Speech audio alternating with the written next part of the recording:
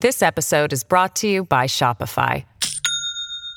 Do you have a point of sale system you can trust, or is it a real POS? You need Shopify for retail. From accepting payments to managing inventory, Shopify POS has everything you need to sell in person. Go to shopify.com/system, all lowercase, to take your retail business to the next level today. That's shopify.com/system.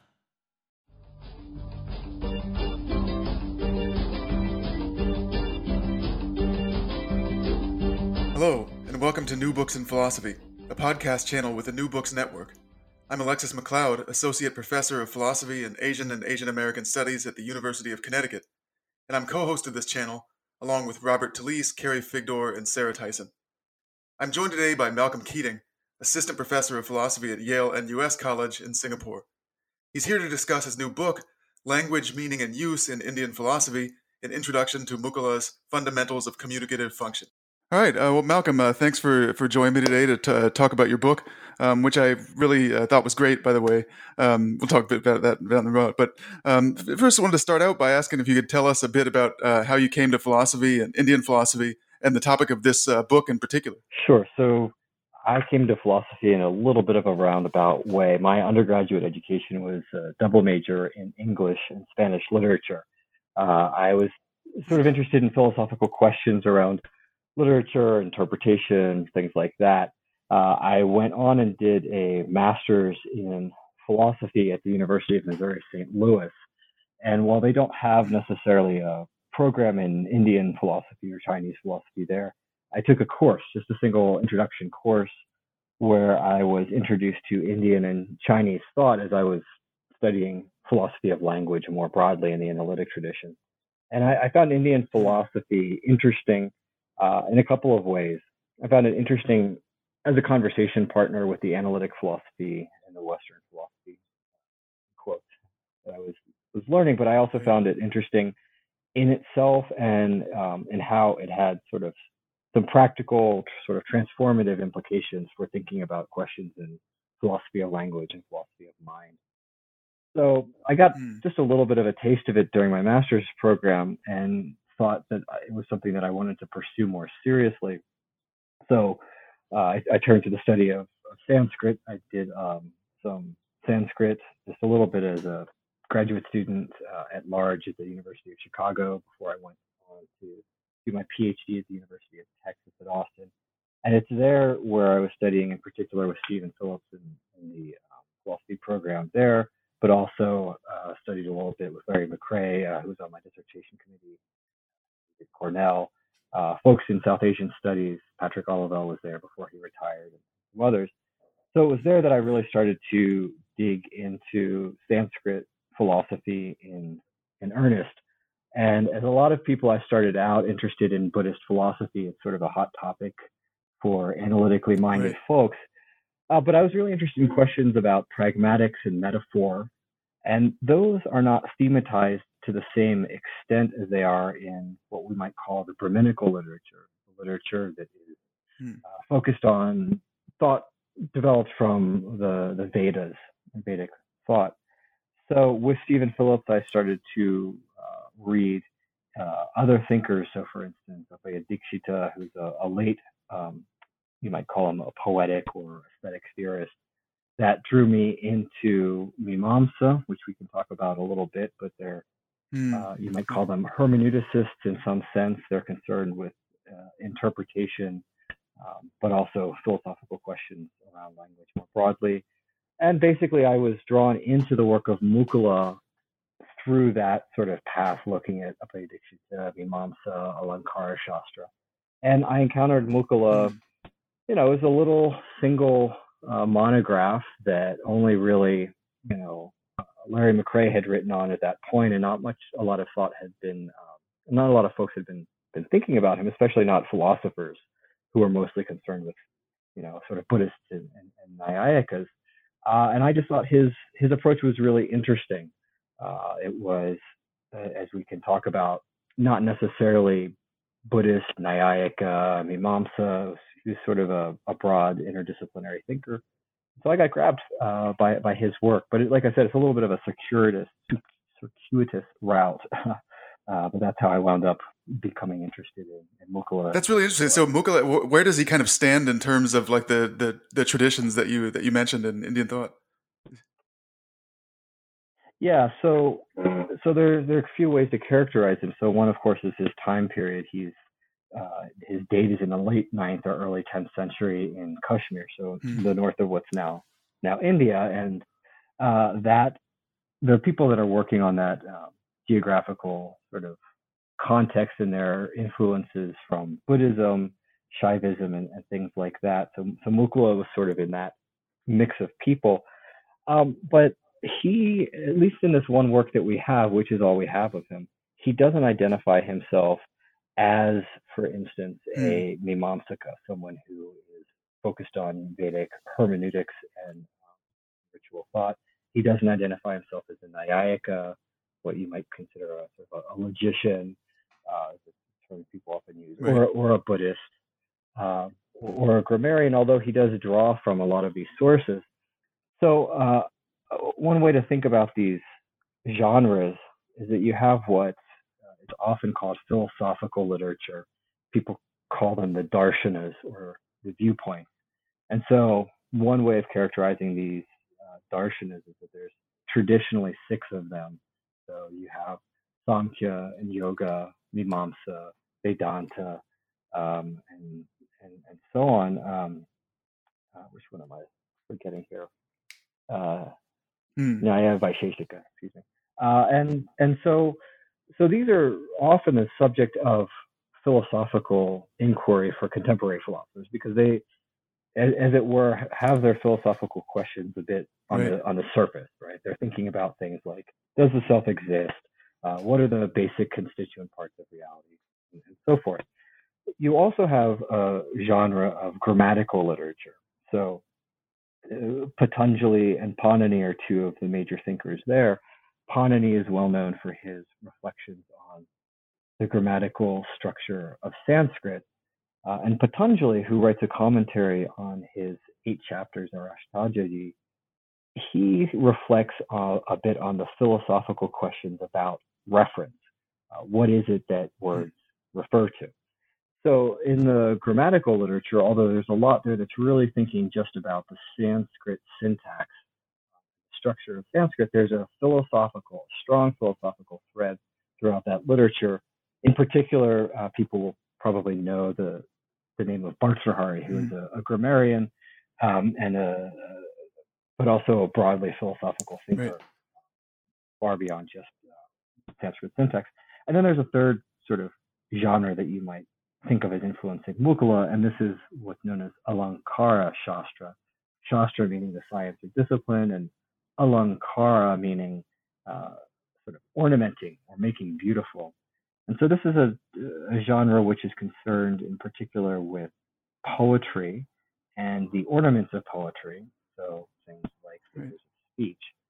But they're not just concerned with cataloging figures of speech, they're concerned with thinking about the way in which we understand the content of poetry, how it influences our emotions, the status of fictional characters, things like that. That's all found in Alankara Shastra. So Mukkula, in a sense, stands among these 3 genres. He even mentions them in his work and draws on all of them. And so one of the things that I was trying to do with this book is to show that each of these genres, these sort of categories of textual traditions, as it were, are properly the subject of philosophical inquiry by contemporary people. We should be looking at them, and that they are, as it were, philosophical in their own right. One of the things I thought was interesting, you noticed, you talked about how Mukkula's thought has been somewhat neglected, and I thought when I read that, I thought so. I work on the Chinese philosopher Wang Chong, and it's a very similar situation, and he was neglected, but horribly neglected, and I think the reason for him was that he didn't really have a team, right? He didn't have a camp. There, you couldn't use his views to argue for the Confucians or the Taoists or something like this. Do you get the sense that that's for the reason behind Mukkula's neglect, or is there something else going on, you think? Well, so I'm hesitant. So I think there's 2 things. First of all, one is who is he neglected by, and in what sense. So I think when we're thinking about contemporary sort of European, Anglophone, broadly Western, although I certainly don't want to leave Japanese Indologists out of this. Study of Indian philosophy is global, but when we're thinking about contemporary treatments of pre-modern sources, I'm not sure that I want to ascribe a particular reason to a neglect of a particular thinker, given that so much of Indian philosophy is yet to be investigated. I mean, we don't have translations of seminal figures. So I think, for one thing, you could just say, well, look, Mukhla is one of many, many people whose works ought to be studied, but we just don't have enough people working on them. So that's the sort of modern situation. I do think, though, that it is fair to say that when you think about philosophy, and you think maybe philosophy of language, if you have any acquaintance with Indian philosophy, you might think, oh, well, let me go to Nyaya philosophy on theories of reference, or let me go to Buddhist philosophy on apoha or exclusion. It's not the case that most people are going to think about Alankara Shastra because they may not even know that it exists, depending on your training. So I think I think that might be fair. As far as the history of Indian philosophy, pre-modern sources, I think Mukhla's thought wasn't neglected in so much as it was absorbed. So we see Mukhla's thought, in particular, in the work of Mamata, a later Indian thinker in the Alankara tradition, and he draws on him extensively. So I think people just they drew on it and they moved on, and I think also Mukhla's view became a minority position. He, as we'll talk about, argues that Anandavardhana, this great seminal thinker, was wrong to argue that there's a new kind of semantic capacity. He's conservative. He thinks that we were fine where we were. And in Alankara Shastra, broadly speaking, most people went along with the view that third capacity was necessary. So that might be another explanation for why Mukhla's work, which is just one single small text as well, wasn't picked up on in the same degree as maybe. One thing I wanted to mention was your translation was fantastic. I thought it's one of the clearest translations I've seen recently of a Sanskrit work. And one of the things that kind of struck me as I was reading through it was just how kind of difficult some of the Indian texts, especially in philosophy of language, are to access. So even for those of us who have some Sanskrit, kind of the Sanskrit texts are hard, and then looking to a lot of the translations makes it even harder sometimes. Right? So I wonder, how did you? Is this a function of the text? Is Mukhla's text a clearer text, or was it your particular translation choices, or how did that process happen?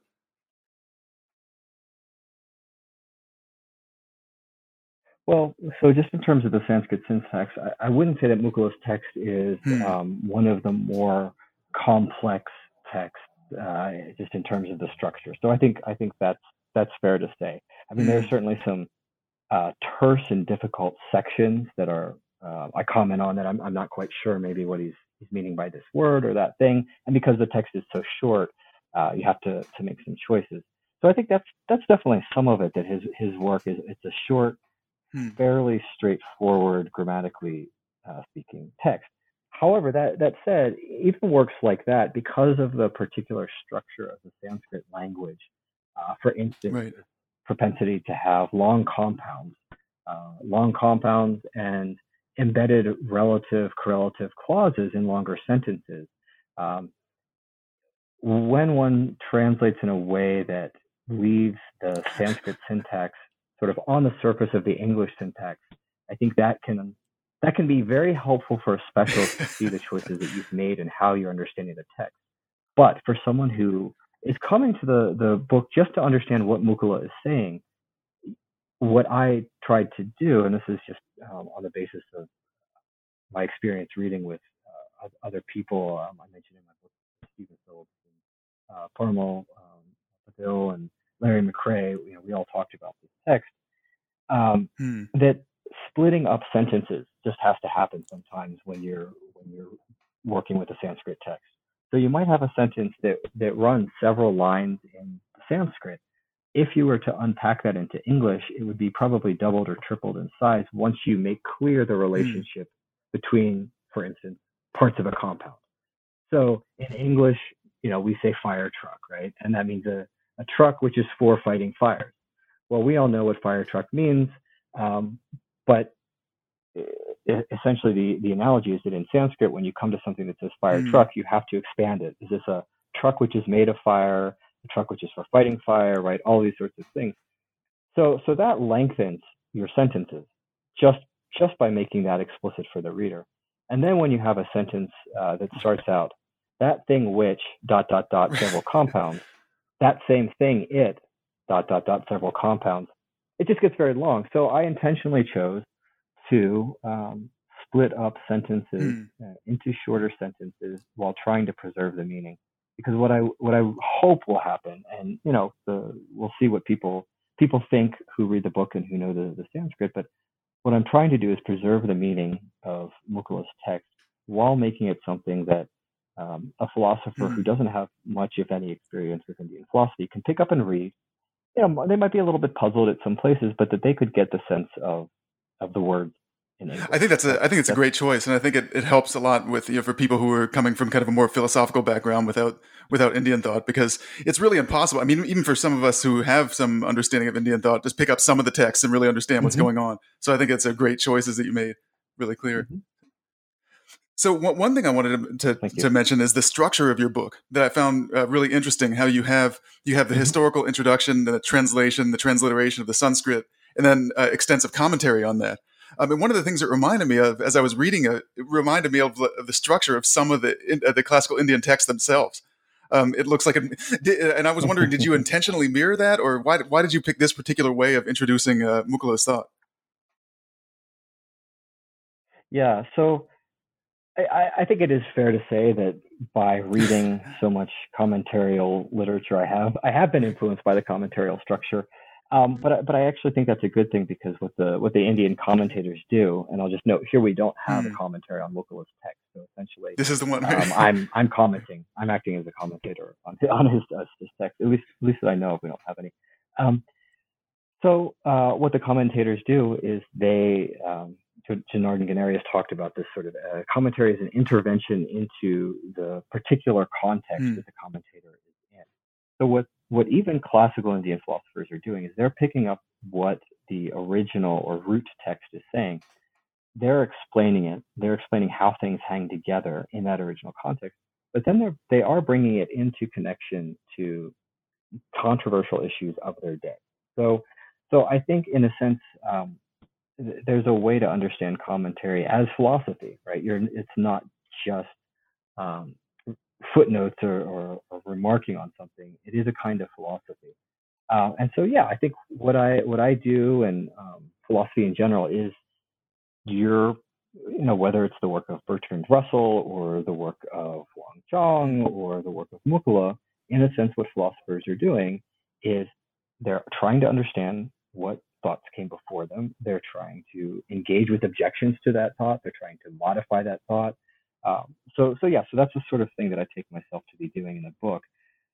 But I think really it wasn't intentionally that I'm trying to mirror a particular genre. That I'm trying to be a contemporary commentator on Mukulla, so much as what I wanted to do with this book is I wanted to ensure that there are sort of multiple points of entry for Mukulla's text. So I do want people who don't understand Indian philosophy at all to be able to pick up this book and come away with it knowing something more about Indian philosophy. And for that to happen, they have to know something about the players. They have to know something about the problem. And so they're going to need to know the conceptual context, the textual context, things like that. For people who are specialists, they're probably just going to skip my introduction, maybe skim it a little bit, and they're going to look at maybe the commentary, how I interpret Mukulla. They're going to look at the text. And frankly, they might just look at the transliteration and some of the choices that I've made in terms of splitting up compounds and things like that. So the hope is that this text is something that even if people can read Sanskrit and they could read Mukulla's text without my translation, that there's something in there for them. And for people who can't read Sanskrit, there's something in there for them as well. Right. And I think that I like the way that you did the commentary there. I mean, it's kind of an introduction to Indian philosophy in a different way as well, because it introduces to a kind of way of writing commentaries, right? That's not as familiar in the West, which is, I think, great. Yeah. Yeah. I was just going to pick up on that a little bit. So this is something that I've actually given my students as assignments when I'm teaching Indian philosophy, but I think they found it helpful for other contexts where I say, okay, well, I'm going to teach you a little bit about commentary, how commentary works. I want you to write a commentary on the section that we've been reading. You know, identify what's the purpose of this section in light of what's come before it in the context. Define some terms for me, raise an objection and defend it. All these are things that commentators do. And so I think, even though maybe we don't have a self-conscious tradition of commentary in, for instance, the analytic tradition, like there have been in other times and places, I do think that there are a lot of things that contemporary philosophers are doing, which fall under the Absolutely. functions of referencing other views, things like this. Mm-hmm, mm-hmm. So I wonder, could you say something about the particular philosophical concerns that led Mukkala and other Indian philosophers to have the kind of concerns with language that they do, especially his concerns with language? Was it grounded in ethical concerns or religious concerns or concerns of, as you mentioned before, poetry, things like this? Sure. So what I would say is a couple of things. So I would say that for what I was calling Brahminical thinkers before, so people for whom the Vedas are kind of the touchstone of both their cultural activities, their sort of self-identity, their religious practice, things like that. For them, the Vedas and the interpretation of the Vedas, the interpretation of these texts, that's important. That is certainly one motivation for a concern with language that you find in Sanskrit philosophy broadly. You also find in early texts, like in the Upanishads, you find discussion of the creative capacity of language. You have the idea of language as something that brings things into existence. So it can be in a particularly religious sense, in the way that a command, a Vedic injunction, brings into existence the desire to perform a ritual. It can be in the context of mantras, sort of repeated sayings, which bring things into to existence. It can also just be in the sense of trying to think about testimony. So how it is that you can come to have knowledge on the basis of someone's telling you something, for things that either you haven't seen or you're not in a position to observe. So all of these are reasons that Indian philosophers are concerned with language, and they're concerned with it from a lot of different angles. I'd say for Mukkala, while he certainly does talk about the epistemological function of language in the beginning of his text, and he talks about the idea that unless you have some confidence or certainty that your words pick out things in the world, and that there's a relationship between the word and the referent, you're not going to be able to go about your activities, right? You're not going to be able to go get the things. I mean, just an ordinary example, someone gives you a grocery list. Unless you have confidence that you have a relationship between the word and the referent, how are you going to go out and get the things on that list? Right? So Mukkala is concerned with this epistemic aspect, but really for Mukkala, he's not writing just about, for instance, testimony or Vedic injunctions or things like this. He is really concerned with this question about poetry as it relates to these other things.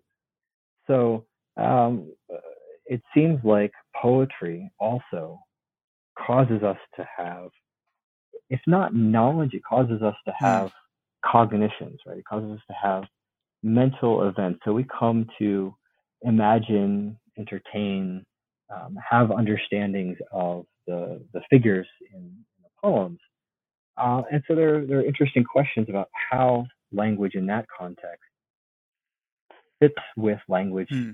use in these other contexts. And so one of the things that I see Mukula is doing is saying that language in both these Vedic contexts, in these ordinary contexts, and in these poetic contexts, this is all language, and we should be able to give an account of all of these different uses of language that's more or less unified. So we see him hinting at all of these other concerns, but his concern is really to respond to an argument that was specifically Hmm. about poetic language.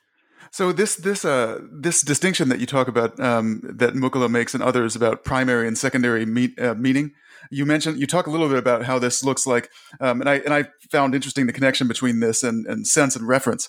And I know there was a couple of places that in the text where you talked about the dangers of putting bringing too close together kind of conceptions that we have in analytic philosophy and then what was going on in early India. But to what extent were those close, and what was the primary and secondary meaning distinction that they were getting at there? Yeah. So the basic way that I would explain primary meaning versus secondary meaning is that the primary meaning of, we'll talk about primary meaning of words, is that the primary meaning of a word is its referent. So, and we can talk about in a moment what those different references are. There's lots of philosophical discussion about that. But what you need is the same, I would say, so you use a word like cow, or these ordinary examples in these contexts. And there needs to be, from different instances of that word, different contexts of that word, where that word is used, there needs to be something shared that word refers to in order for us to explain how it is that we are able to acquire the sort of capacity to use words. So the idea is that the primary meaning is the referent of a word that is in common among all of its different uses. Now, secondary meaning is also understood in terms of reference. So one of the things about Indian philosophy, broadly speaking, of course, speaking in academic cases and generalizations, but I'll just say as a generalization, most Indian philosophers thought about meaning in terms of reference, at least early on. Buddhists are some important exceptions to this, and things get more complicated later on. But the primary meaning of a word is its reference. Directly, I say cow, you get the reference. For many thinkers, it's the universal of cow, or some it's the particular cow, etc. But under certain conditions, you can have indirect reference. So if I say cow in the context of a metaphor, on the basis of the primary referent, you come to have understanding of the next thing, the indirect reference. So one way you can think about it is sort of two stages of cognition, even though we're not necessarily aware of that. So the reason, and so the thing I would say is that the language causes this cognition of a referent, and the primary meaning causes it constantly, directly in all cases. The indirect or secondary meaning comes up by means of that first understanding, and it only occurs in certain conditions. Now, this is not exactly, I would say, the same thing as the sense-reference distinction in contemporary and modern analytic philosophy. And again, here just to generalize it, you can think of a sense as a way of cognizing a reference. It's not about a second stage of cognition or an indirect reference. Now, the points that I think you're hinting at in my book is that while Mukula doesn't think in terms of, I think, what we would consider sense reference distinction, there are places in the text where he talks about what I've translated as semantic imbuing, maybe a little, sort of a lot packed in there, but the Sanskrit term is uparakta, and it just means something like colored or shaded or tinged or something like that. And so there's under some conditions, in some context, in light of the primary, let me put it this way, we can understand something in light of something else. So, for instance, if I say, under some conditions, the village is on the Ganges, this is a common example of secondary reference where I don't mean the village is directly on the Ganges. What I mean is that the village is right up next to the Ganges. So, in some contexts, I'm basically just trying to say, look, the village is on the bank of the Ganges. The fact that on the Ganges, which in Sanskrit is a single word in the locative case, the fact that I say on the Ganges, well, I'm just picking out the bank of the Ganges because it's just right next to the Ganges. But I'm not thinking of the bank in terms of the Ganges in any way. It's just, you just look, they're right next to each other. It's not impacting my cognition of the village insofar as it's on the bank of the Ganges. But what Mukula says is, in some cases, the Ganges, which is the primary referent of on the Ganges, that comes to influence the way that we understand the village. So, and this is something maybe like connotation.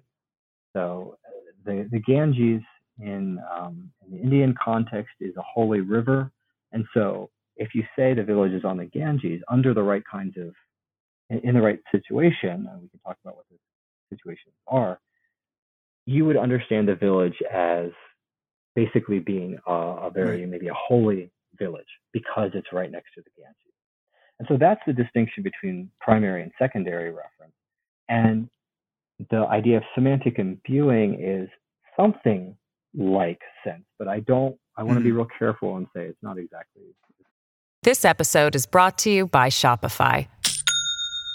Do you have a point of sale system you can trust, or is it a real POS? You need Shopify for retail. From accepting payments to managing inventory, Shopify POS has everything you need to sell in person. Go to shopify.com/system, all lowercase, to take your retail business to the next level today. That's shopify.com/system. So one thing that I found really interesting was this idea that the primary meaning of a word like cow, something like this, could be a universal, and that a particular referent, like a particular cow, would have to be through some implied or secondary meaning. Does Mukula associate, so he has this concern with poetic meaning, as you were talking about, does he associate that meaning with the kind of secondary meaning that the use of cow might have if it's meant to refer to the individual? And why does he make this move of taking words like cow to primarily indicate universals rather than particulars? Yeah. So again, this is one of the controversies that Mukula touches upon in his text, but he doesn't spend a lot of time developing, but it is a discussion that, for instance, if you look in the Nyaya Sutras, the Mimamsa Sutras, or more specifically the Shlokavartika commentaries on those texts, you'll see a lot of discussion about this. It's also in the work of the thinker that I mentioned earlier, Patanjali, Right. Grammarian. So there is this discussion about what is it that is the primary reference of a word. And what Mukula says, and here he is drawing on Patanjali, for instance, as well as some engaging with Mimamsa or hermeneuticis. What Mukula says is there are different kinds of words. Right? There's nouns, there's action words or verbs, in other words. There's words that are adjectives, and there's names. So we can characterize the syntax of our language, right? Characterize it in different ways. What he says is that these different kinds of words have different reference.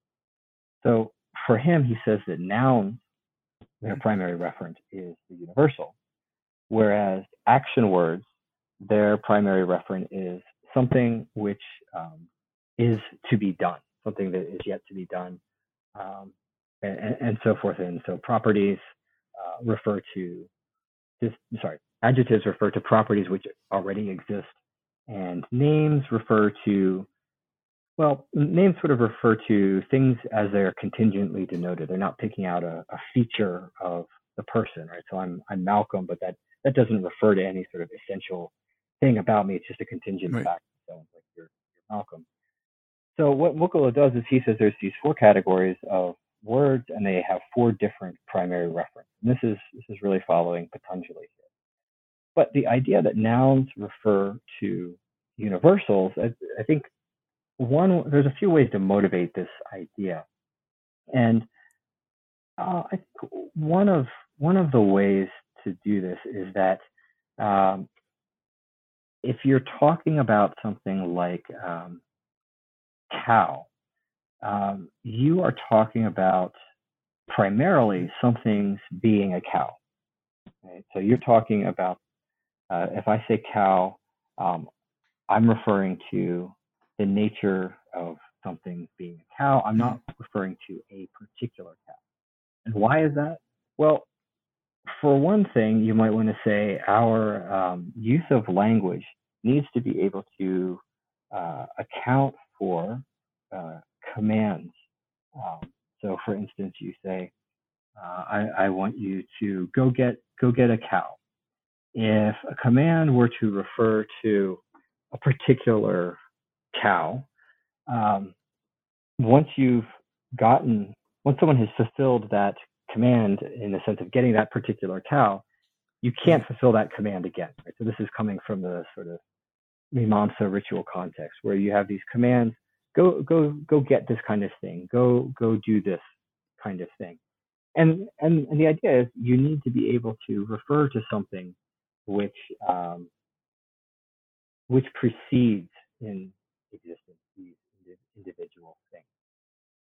So of course this is a view that gets criticized by other thinkers, but notice here that what Mukkala argues is this isn't to say that we're unable to refer to the particular cow, Bessie or Flossie. It's just that that's a secondary function. It's insofar as a cow, Bessie, has a relationship with cowhood that we're able to use the word cow to pick out that particular cow. And so in the right context, when I say, go get the cow, and I think one little footnote here, before I finish my sentence, one little footnote is that we might in English think, well, that's at least in part what the use of the definite and the indefinite article is for. Well, in Sanskrit, there are no definite or indefinite articles, although there are certainly pronouns which can play similar roles. So what we have is the word cow, and we have to understand, well, how is this being used? Is this being used in the generic sense, in a particular sense, and so on? So it's a matter of the context of the sentence that helps us, not just helps us, it determines what the referent of that word is.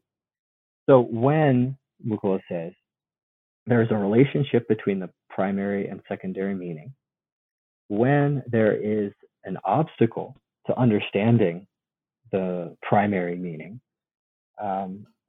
in that case, so you're able to understand that cow is meant in its secondary sense.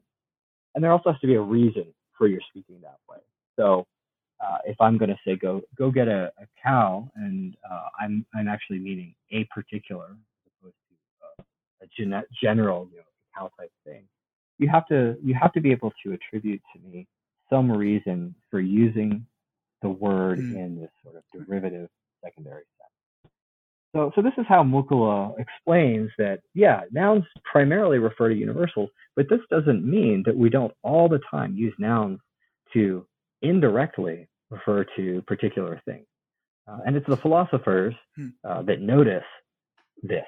Ordinary people don't reflect on this. We don't notice these things, but it's the philosophers that are able to tell us, well, actually, this is a secondary capacity. One thing that I thought was interesting, you talked about relatively early on in the book, that you've got this kind of third mode of signification or meaning, right? So you've got the primary and the secondary, and then there's something suggestion, which Mukkala rejects. Could you explain this controversy about suggestion and why Mukkala rejects this category? Yeah, that's right. And I think this is one thing that's important to keep in mind as we're talking about Mukkala, is that this text comes in after the work of Anandavardhana, who is another Kashmiri thinker who predates Mukula by maybe about 100 years or so. And he argues for what you're characterizing or calling suggestion. It's the word dhvani in Sanskrit. And dhvani, a recent translation that I really like, Larry McRae has translated this as resonance. The meaning of dhvani in its very literal sense is something like the reverberation as you might have of the sound of a drum or something. And so dhvani is the idea that when you, for instance, talk about the village on the Ganges, there is a resonance, a suggestion, something else, as of the village being holy because it's next to the Ganges. And what Anandavardhana argues is that we need to have this third capacity of language in addition to the primary and secondary, because we can't account for what poetry does without it. And so let me explain that, and then I'll get back to Mukula. So the idea is that, as I mentioned, there are these three requirements that aren't new to Mukula, but these are fairly standard requirements, that when you have an incongruity of the primary meaning, when there is some kind of relationship between the primary and secondary meaning, and some kind of motive to understand the secondary meaning, then we have the secondary meaning. So if I say the village is on the Ganges, and you think, well, literally the village can't be on the Ganges because that would mean that people would be drowning in the river. But villages, the next to the Ganges River is a bank, so there's a relationship of contiguity or proximity. Oh, and why would you speak that way? Well, maybe shorthand, right? You just want me to know that the village is right up next to the Ganges. So then I can say, okay, what's being indicated or given by secondary meaning is just insert the words on the bank of. But what Anandavardhana says is, well, look, that accounts for that additional meaning. But when you say something like the village is on the Ganges, and you say it in order to convey the holiness of the Ganges, you don't have an explanation for that meaning that comes along as well, that sort of resonance or that suggestion. And that's not a matter of these three characteristics. And so he has a whole very long text. So like I said, Mukula's text is rather short. Anandavardhana has a quite long text, the Dvanyaloka, where he discusses this. And he gives all these examples where he says, look, you can have this suggestion or resonance without secondary meaning. You can just have a straightforward, so in poetry, you might just have a description of someone, and that might suggest certain things. You can have this sort of resonance in addition to a particular figure of speech in a poem. So if we think about Shakespeare, for instance, use a Western sort of English example, Shakespeare has this long, all the world's a stage, we are merely players, and so on. You could analyze the individual figures of speech, the individual metaphors in that soliloquy. But what Anandavardhana would say is there's a further suggestion of a larger metaphor that is not reducible to just those parts. So, and the most important thing I would say for Anandavardhana is that he has this sense that what poetry does is it causes people to have an experience of what's known as rasa.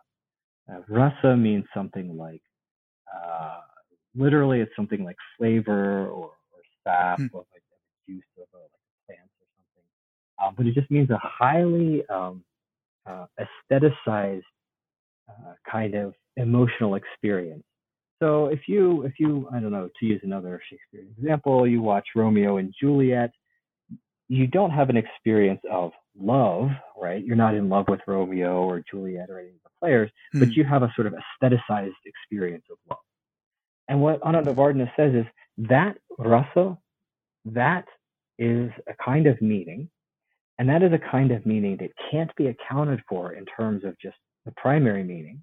I mean, if I say, um, I write a poem and I say, this poem is about love, that's not going to cause you to have that experience.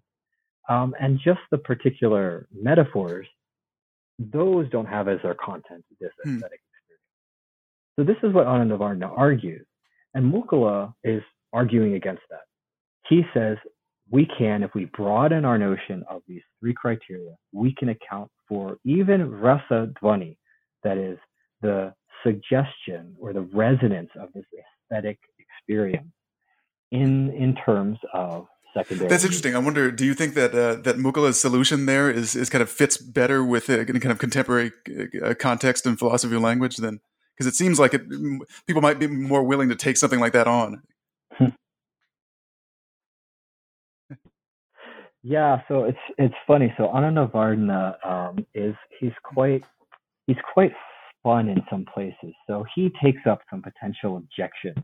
He lives before Mukula, so he's not thinking of Mukula per se, but he has this long section where he discusses whether rasa dvani or dvani in general, resonant suggestion in general, can be known by inference. And so he's of course thinking here of the anumana, which is a very specific, maybe subtype of what we would consider as inference. But anyway, he gives some reasons to think that inference is not going to get us this thing. And at a couple of points, he just says, you logicians, you're not in any kind of position to understand poetry. So I just think, if he met an analytic philosopher today, he might just be like, what are you doing? You're dissecting this thing. You're giving these sorts of analysis, but you're missing the suggested sort of resonant meaning. And that's not a matter of logic, right? Now it's not in Mukula, but in Jayantabhatta, who's a Nyayaka or a sort of a logician, he has a little section where I think he's taking a swipe at Anandavarna, and he basically says people who don't know anything about language say this.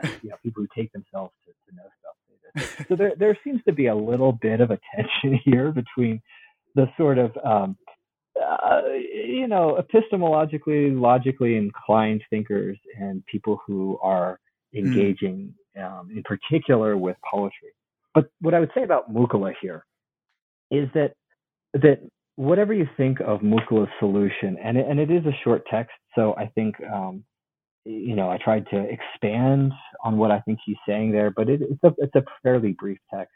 Whatever you think about his view, he does at least go through examples of poetry, some of which Anandavarna himself used, some just other examples, and he tries to give an account of how it is that secondary meaning, lakshana or indication, can get us these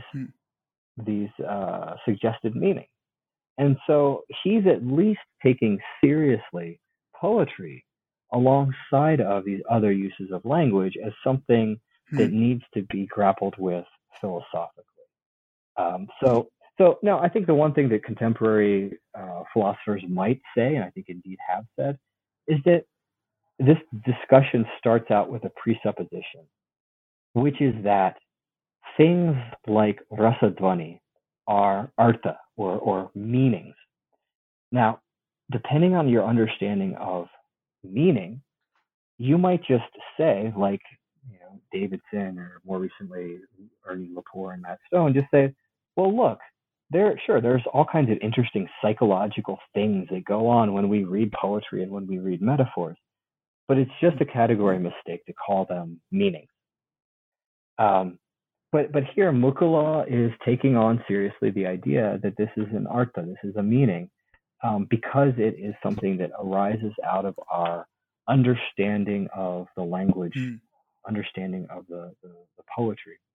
And with that presupposition, then he has to give an account of how it is that we come to have that concept. One of the things that I thought was interesting that you did toward the end was to kind of bring in the comparative aspect and talking about kind of comparing Mukula to some of what's going on in contemporary philosophy.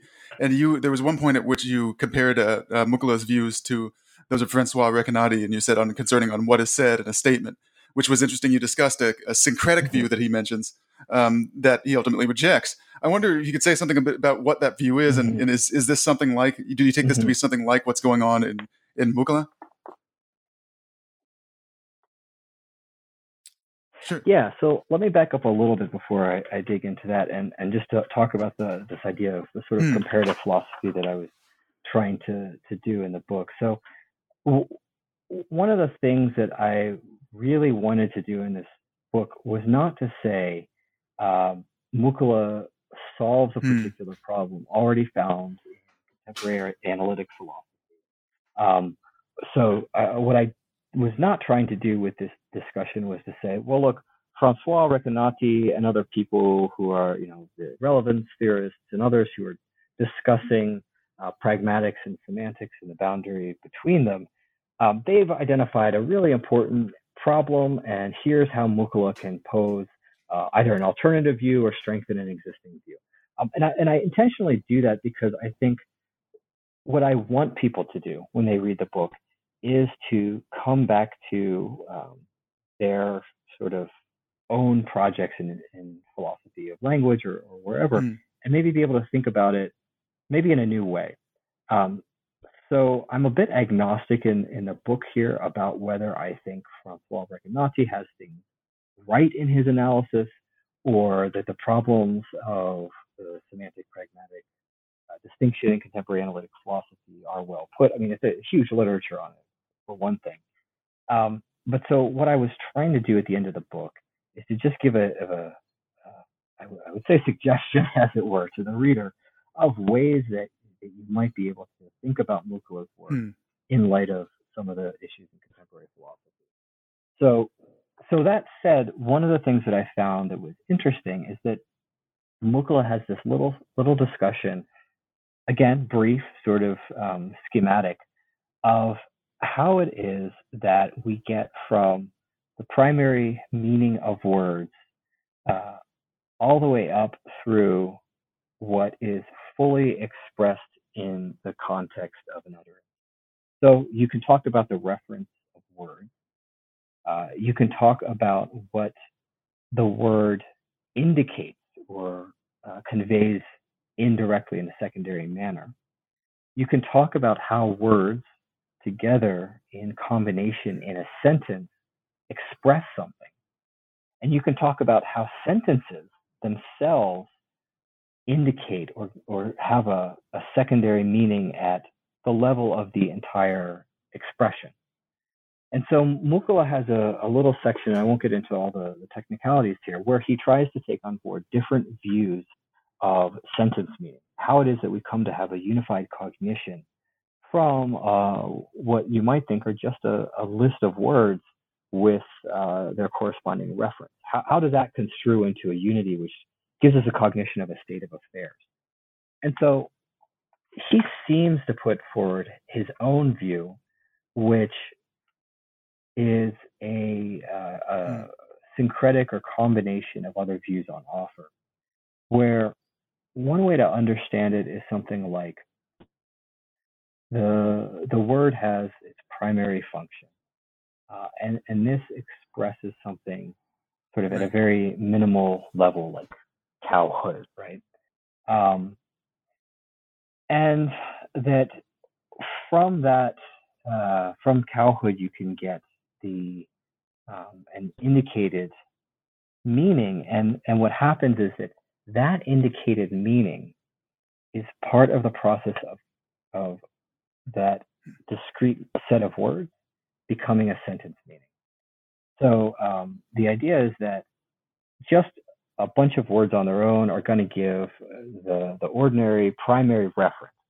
When those words come together into the context of a sentence, indication functions in order to sort of constrain the referent of those words. And then a further process can happen where you can have another additional indicatory function that takes the sentence as its whole content. So in other words, it's not just that the word Ganges gives rise to on the bank, but that a whole sentence, for instance, poetic metaphors, for instance, can give rise to something further. And so the connection here with Recanati is that Francois Recanati, so he's a contextualist, and he basically has tried to, in one of his books, he defends contextualism, so the view that the meaning of a word is basically always contextual. So there is no really helpful sense in which we can understand the meaning of a word in isolation from its and so in the course of his explaining his view, he identifies as what he calls syncretists. So for instance, people like Kent Bach and others, people who say, well, look, what you have is you have an utterance of some words, and you have a sort of semantic interpretation which gives you a sentence meaning. And that sentence meaning may not even be something that is truth evaluable or propositional. It's just going to be something like a bare minimum. So I'm thinking here of a case, for instance, red. The word red, you might say, has a minimal meaning, which is just something like redness, right? The property of redness. But when you use the word red in a sentence, sentences are going to be true under different conditions. So I could say the table is red, and the table is red when it's painted red on the outside. But the truth conditions for a bird is red are different on this view than when I say a table is red. Because for the bird, a bird is red when its wings and body are just red in color, but it's not when it's painted red, right? And so you can get these different truth conditions that correlate to these different meanings of red. So the idea for these syncretic theorists, as Recanati calls them, is that you get something that's sort of underdetermined in terms of the truth condition, and then a later necessary semantic process, which they call saturation, gets us something which is a sort of a minimal truth conditional propositional content. And then you have other, what we would call pragmatic processes, things which go beyond the level of just the minimal proposition that we need for it to be truth evaluable or propositional. You can then sort of enrich, sort of make broader or narrow the senses in context. And then even further than that, you can have an optional sort of pragmatic process that gets you not just what a speaker has said in its full sense, right, but sort of what they've communicated, what they've implicated with the content of what they've said. So that goes, it's going rather quickly, but the basic idea here is that in contemporary analytic philosophy, there are people that have this theory on which we have these different levels of words and sentences expressing their meanings. And in some way, this seems to map on the way that Mukkula's view tries to take into account all of these different processes which get us the primary meaning of a word as well as something beyond it, both at the level of the word and the level of the sentence. So that's what that last chapter is about. But like I said, the goal is to say, look, here's some interesting connections. But I conclude by saying, sort of giving a little warning, like, okay, before we go off and say, look, that Mukkula or any other Indian thinker has said exactly what Kent Bach or Francois Recanati has said, let's think back again about the context. So I kind of close the book by reminding us about the original context, and the hope is that might help us sort of think differently about contemporary. Absolutely. I mean, the kind of asking new questions, right, when we see the different contexts and the different kinds of philosophy that are being done in India and China and elsewhere, I think is really important. And that's something I think your book can really help in the contemporary philosophy. Yeah, well, I mean, that's the hope. I mean, honestly, so the book is out there. I think what pre-modern Indian philosophy can do for contemporary philosophy. I'm in some ways I'm a little bit agnostic on that because I think there's a couple of ways that looking at these texts can be helpful, and one is at the level just of having people think broadly about philosophy, having people think broadly. I mean, just in the context of philosophy of language, thinking about different languages, thinking about different sort of linguistic datum, as it were, different poems, bits of speech, and how other people have thought about it. So I think there's a lot of different ways in which this pre-modern philosophy, whether Indian or other, can be helpful for things that we're concerned with right now. Not the least to push back sometimes on our fixation on a particular our question. Maybe we look back and we say, well, why are they so caught up on this? Why are they so concerned with this question? And sometimes, I think, well, let's try and flip that a little bit. Why is it that we're so concerned about looking at things in this particular way? So that's really the great. So what's next on the horizon for you? What projects are you working on now? Sure. So I have one thing sort of in the pipeline, as it were. So I have an edited volume on orthopathy, which we didn't get a chance to mention, but this was another piece of Mukula's thinking that he, I think, identifies a particular epistemic instrument, or the pramana. So perception and inference are paradigmatically two of them. This one's called orthopathy, and he, I think, it's implicit, but it's pretty much there in his text. He thinks this is responsible for how it is that we come to know these indicated or secondary meanings. So as I was thinking about this idea of orthopathy, which I haven't found a really nice translation for it, but some people use presumption, some people use postulation. It's the idea that there's something that you need to postulate or posit in order to account for some obstacle or some obstruction. So, if you think back to the idea of secondary meaning, one of those three criteria for secondary meaning or indicated meaning to function is that there's an obstacle. And so the idea is that when there's an obstacle, the thing which we use to resolve that obstacle is the secondary meaning. And orthopathy broadly is a means of knowing, which allows us to know things on the basis of these different kinds of obstacles. So by looking at Mukula on orthopathy, I got really interested just in orthopathy in general. And unlike, say, perception and inference, which have gotten a fair bit of discussion, orthopathy it's not one of the epistemic instruments that I think has been really discussed quite a lot, but it has implications for our thoughts about inference, for our thoughts about logic and so on.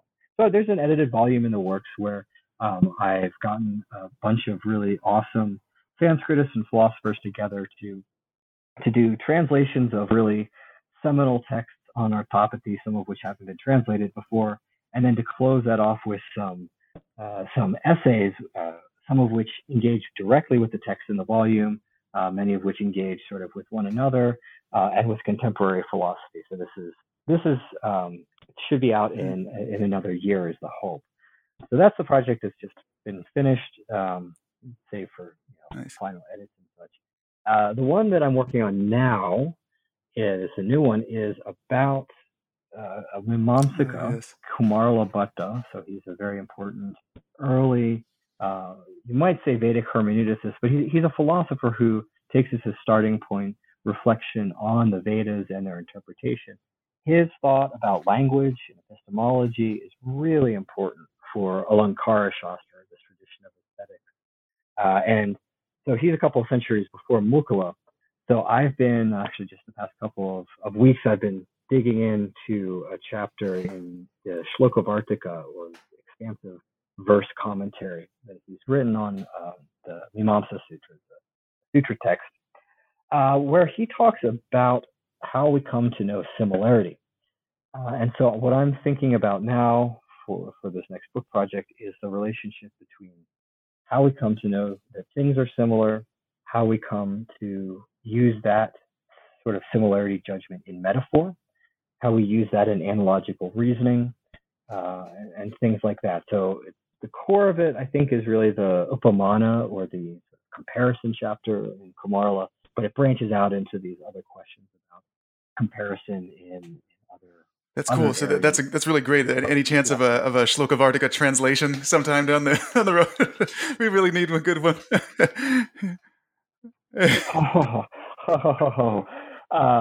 We do.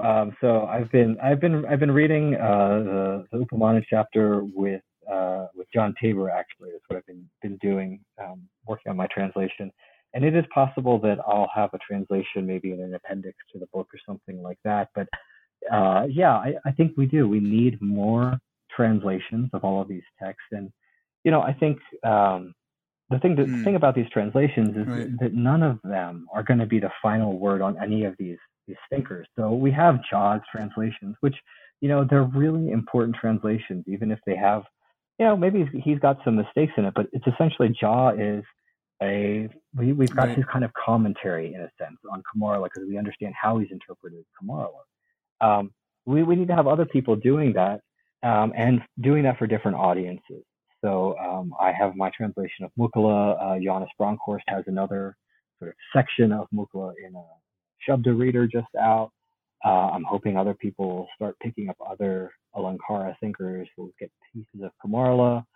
So we can just get more and more people reading these texts and maybe using their thought in various ways in their own work, or being sort of interested to explore more.